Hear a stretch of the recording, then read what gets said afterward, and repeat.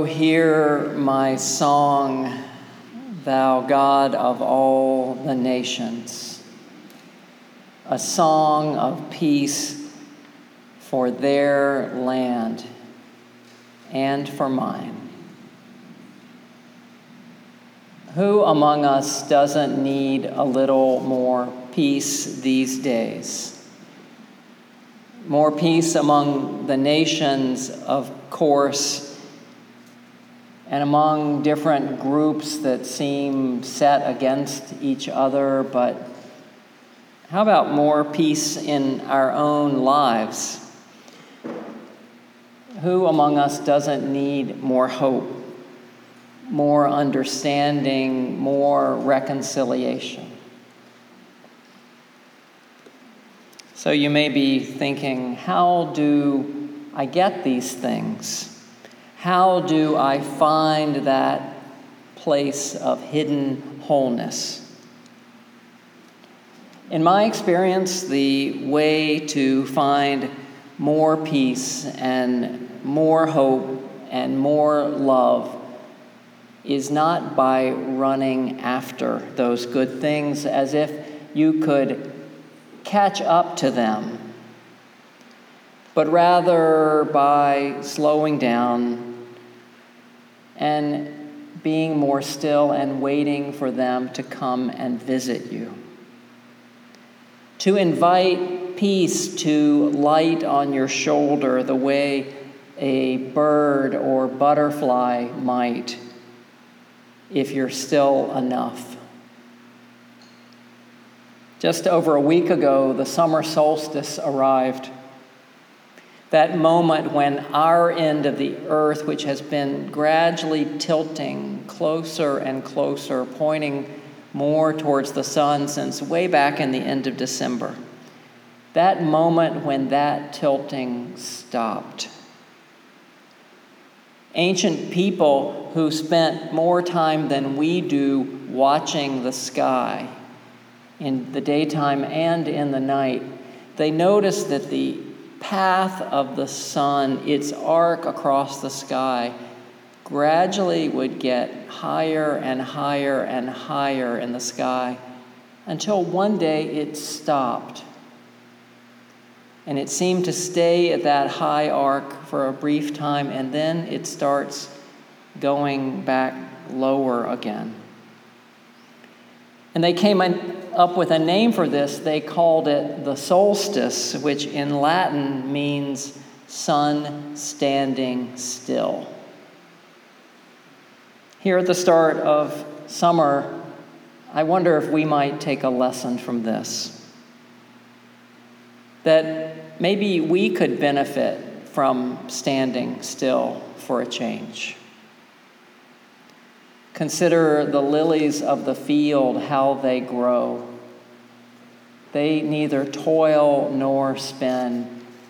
Yet I tell you, even Solomon in all his splendor was not arrayed like one of these. I have this practice first thing in the morning of sitting in silence. It helps keep me grounded, and I'm grateful for the peace that it brings. Though if you've ever done this, you know that sometimes even when the outside can be peaceful, the inside can take a long time to settle down. I'm grateful that I actually get to do this at all. When my children were younger, it was much harder, if not impossible, to find this kind of quiet time. This past Friday, I sat for longer than usual, for about an hour. When the urge to get on with things came up, that voice saying, "Isn't there something you're supposed to be doing?" I tried to resist that and just tell it to wait, so I could rest in that place of not doing. Trying to quiet my mind, trying to be open so that the peace which does lie underneath like underneath the ocean in that beautiful image Zan gave us. The peace that is there waiting underneath our busy lives and our noisy world so that it might rest with me for a while. I did this because I needed to. Like some of you, I'm oftentimes feeling jangled these days, overwhelmed by the news and by the trouble and the overstimulation of it all, so many voices. It seems to me regularly I have this idea that we haven't yet figured out how to deal with the 21st century, the technology of it and the speed of it. I fear that we are at risk of becoming captive to these tools that we carry around in our pockets that are supposed to be making our lives better, but sometimes seem to be making our lives worse. I worry about how social media might be changing us, that it's becoming a substitute for real, in-person connections. There's nothing wrong with signing an online petition, except it seems to me it automatically then gets you on another person's group's email list. But there's a difference between an online petition and writing a letter or making a phone call or showing up at a rally. Yes? When someone you know dies, there's a real difference between offering your condolences on Facebook and writing a real note or showing up with flowers or food.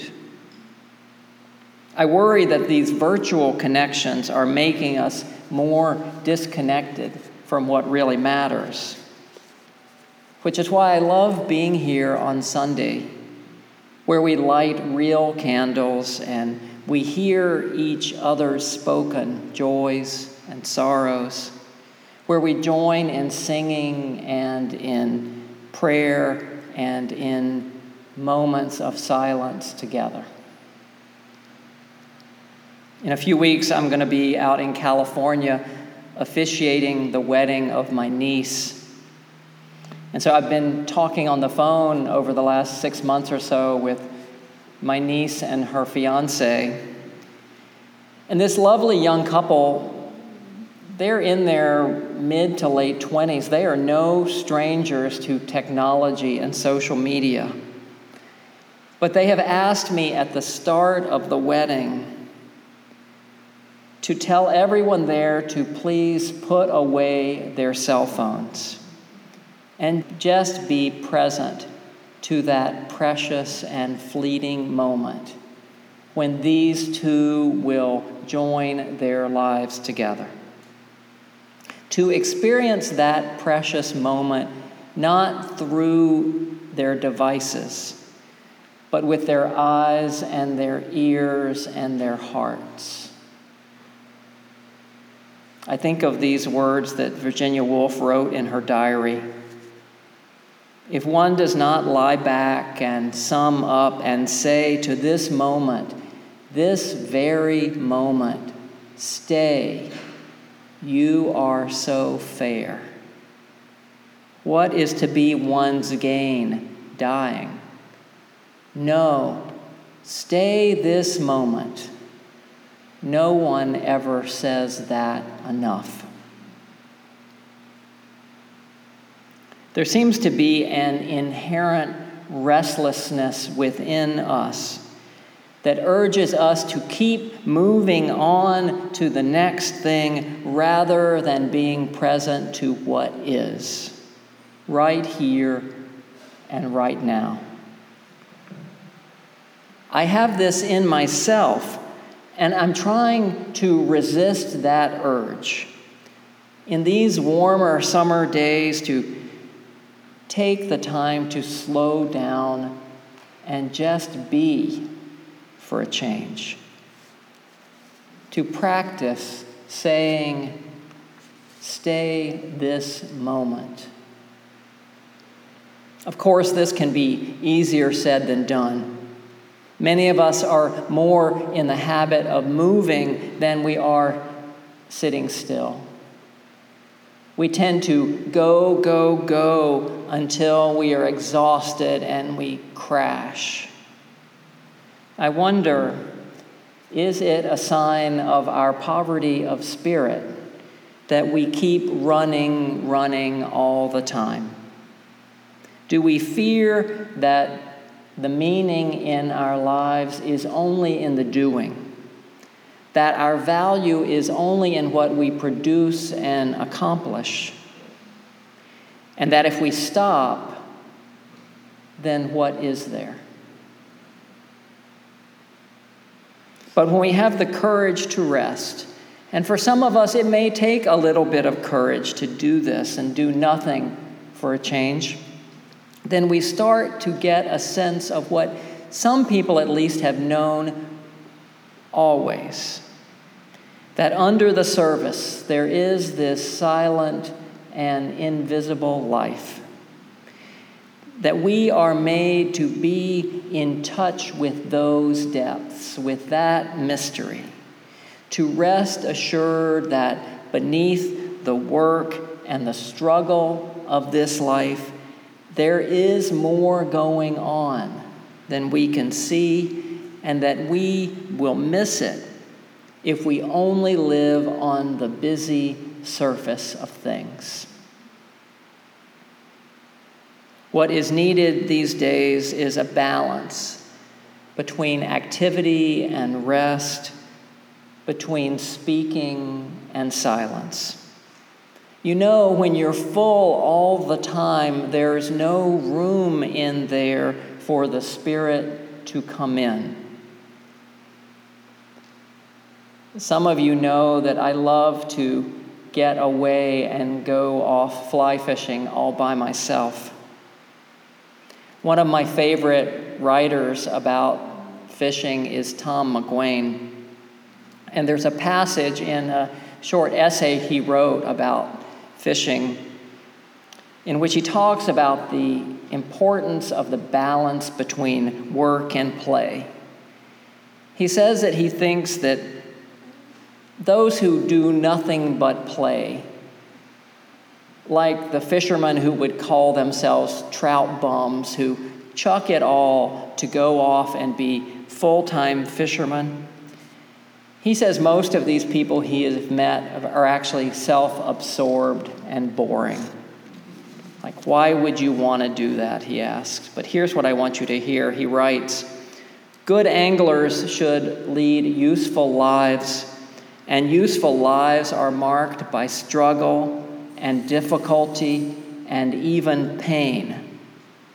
Therefore, bow your back and fish when you can. When you get to the water, you will be renewed." You know something about bending your back, about giving your hands to struggle, about working hard. I know this about you. But I wonder, what do you know about rest? What if you gave yourself the gift of some rest? Some more rest. Some time to bask in the blessings of this present moment. Some time to be renewed and restored.